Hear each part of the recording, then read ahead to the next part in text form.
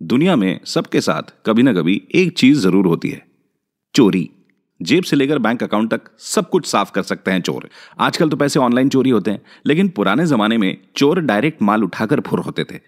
1432 की बात है, जब फ्लेमिश पेंटर जैन वैन आइक ने अपने भाई हुबर्ट के साथ एक मास्टरपीस बनाया, adoration of the mystic lamb.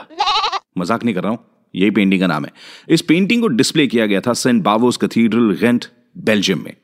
Painting तोड़ फोड़ थी है, और ऑफ कोर्स इसलिए चोरों की नजर तो इस पे पड़ी।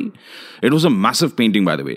14.5 फीट बाय 11.5 फीट की ये पेंटिंग 12 पैनल्स के साथ बनाई गई, और इन पैनल्स में डिफरेंट बिब्लिकल फिगर्स थे, इवेंट्स थे जो पेंट किए गए थे।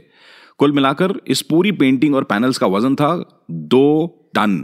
That's equal to 3 hatchback cars by the way. Imagine करो 3 हैचबैक कार्स आपकी कोई दीवार पे लटका दे हैं। एनीवे, ये पेंटिंग बड़ी पॉपुलर हुई और इसे गेंट ऑल्टरपीस भी कहा जाने लगा।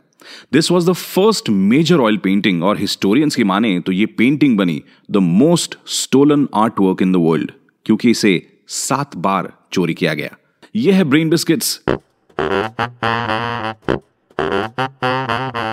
1566 में कुछ लोगों ने इसे चोरी करके जला देने का भी प्रयास किया। थैंकफुली उस टाइम पर नाइट शिफ्ट पे गार्ड्स को सोने की आदत नहीं थी। उन्होंने पेंटिंग छुपाकर उसको बचा लिया।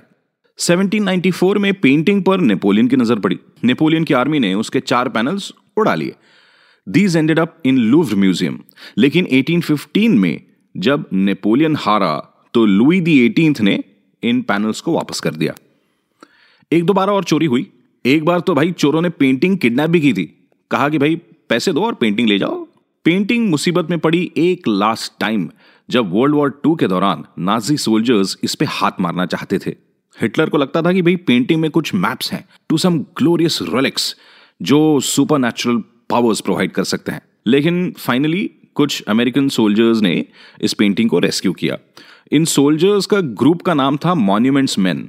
ये एक यूएस आर्मी सब्सिडियरी थी, सो टू से, जिनका काम था कि नाजी लोगों ने जो भी पेंटिंग्स, आर्टवर्क्स चुराए उनको छुड़ाओ और उनको रिस्टोर करो। So this was the story of the most stolen artwork. अगर आप इस शो को स्पॉटिफाई या फिर एप्पल पर सुन रहे हैं, don't forget to rate and review the show. हैं, एक अच्छा वाला, प्यारा सा, मस्त वाला रिव्यू लिख देना प्लीज। हैं, मिलते हैं अगले एपिसोड में। This is Brain biscuits.